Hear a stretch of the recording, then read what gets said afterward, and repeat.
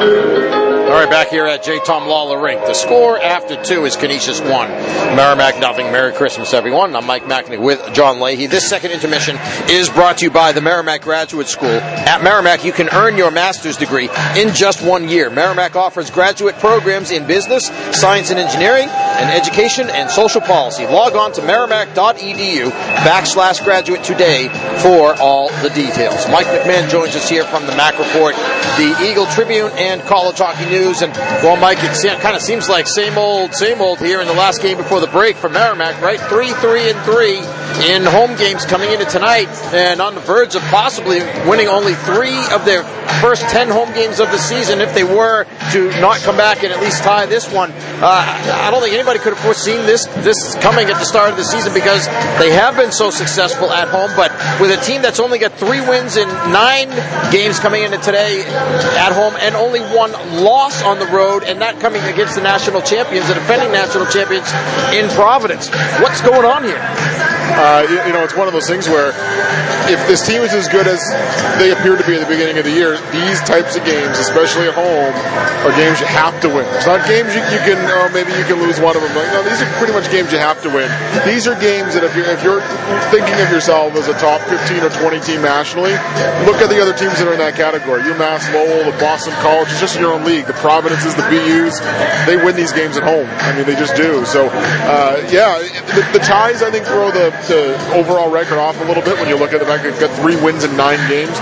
They've got some ties in there, too. I mean, they've also only lost 3 times in 9. They get so many ties, it throws their overall record a little out of whack. But, at the end of the day, these types of games against a team that has struggled. I mean, look, Canisius has struggled. If you look at all the rankings that mathematically rank these teams, you're talking about a team that's one of the bottom 5 teams in the country. You have them at home. This is a game you have to win.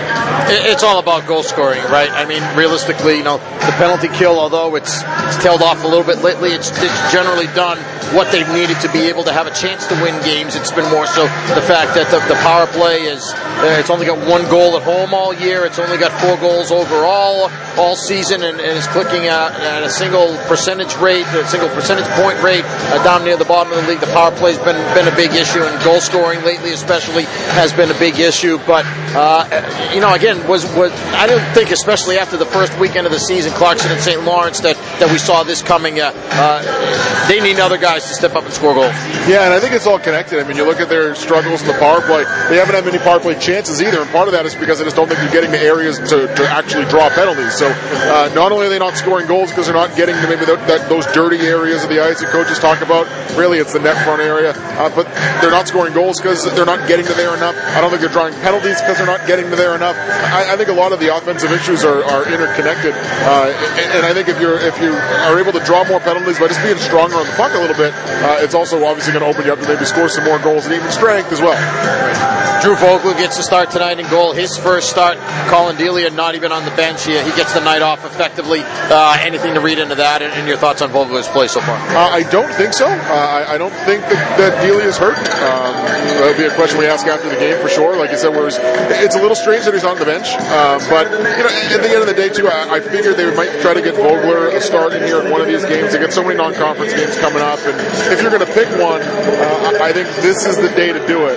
Having them at home, it's easier to probably get them that first start at home than it is on the road. But if it's a health issue, then it's a health issue, and they didn't have a choice. But if they were to give him a start, whether you pick this game here, a couple weeks against Army, then you're into a tournament. You probably want Delia in the net for those ones, and Cornell's a really good team, and those games are on the road. This game seems to be the one that makes sense if you were going to try to get Vogler a start somewhere in the stretch.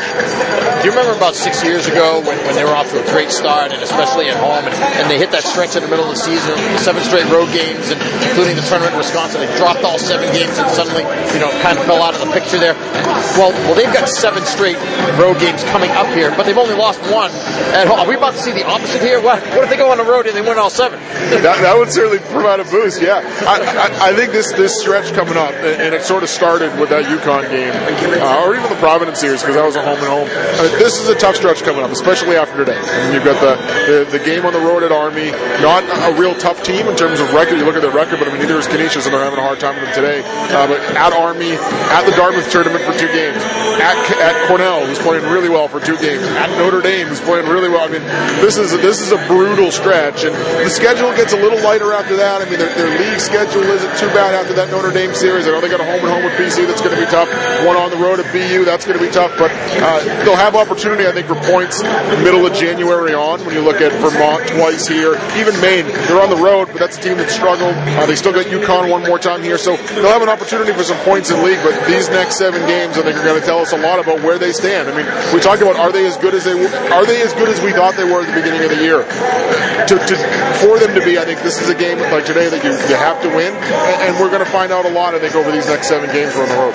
Yeah, these non-league games certainly, as we said before, have an awful lot of big impact in terms of pair-wise, if they are in that position at the end of the season. But let's talk quickly about what's going on, I guess, outside of Merrimack college hockey. A.J. Greer from Boston University leaves them.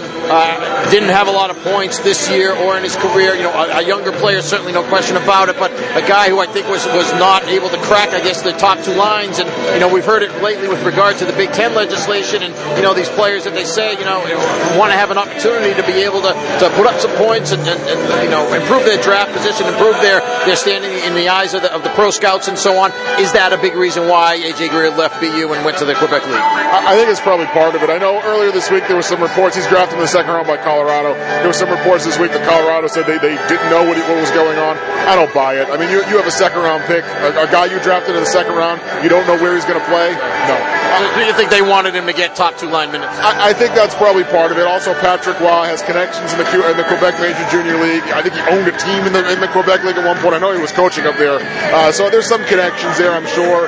That I'm sure was part of it. I think actually, ironically, BU committed a 20-year or 21-year-old player playing in the North American League to come in next semester. He's going to come in right away because with Nick Roberto suspended, and it doesn't look like he's going to come back, and A.J. Greer leaving, and some other guys that they've had, they needed bodies. They were short on forwards, so they brought in a player that actually they committed this morning, the 2nd semester. And that ironically too, BU considered or believed to be one of the 11 schools that was against, or wanted to have that legislation changed to lower that age limit of the players coming in. But they would look at something like this, what happened with A.J. Greer and some of the other guys they've lost recently. They would look at that and say, hey, look, this is why we need to overcommit players, or this is why we need to have the ability to have more guys, I guess, in the pipeline. What are your thoughts on that? It's interesting. I believe that BU was one of the teams that voted yes originally too, and I guess they were, but then they changed their vote before the votes were calculated, from what I'm told. It's a tough situation. I can certainly see both sides of it. There's teams that need to over-recruit a little bit in order to replace guys that you're going to have signed. I don't think, if this legislation was put in place to stop over-recruiting and stop stockpiling the players, I just don't think it's going to work.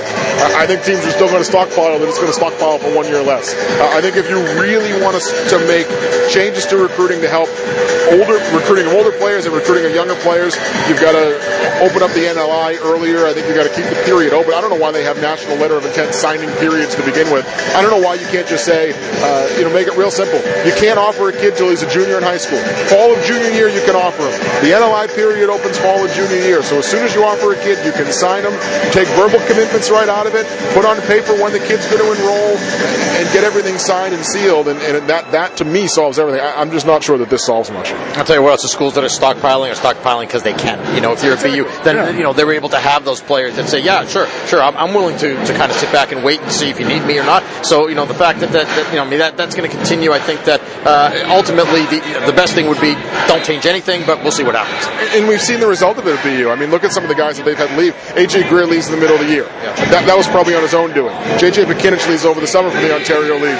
There was some rumor going around there that maybe that had something to do with BU asking him to go back to juniors. We've seen how many recruits has BU on. Using BU, not to pile on BU here, but they're just the prime example right now because we've seen the turnover there with their program. It's happening in a lot of places, but I think there's no easy way to fix it. I just don't think that this solution the Big Ten has come up with fixes much. All right, Mike, thanks a lot. We do have to let you go. Merry Christmas. Hopefully we'll see you again after the holiday. Yes, Merry Christmas to you too. Thanks. All right, so Mike McMahon, check out his work at themacreport.com. Also, he does work, of course, with the Merrimack Coaches Show that takes place normally on Tuesdays, although I think they're going to go on hiatus this week, but the Eagle Tribune as well and College Hockey News. So Mike McMahon has been our guest. We wish everybody a Merry Christmas. And John and I are back with more right after this. The score after 2 is Canisius 1, Merrimack nothing. Back after this. This is Warrior Hockey.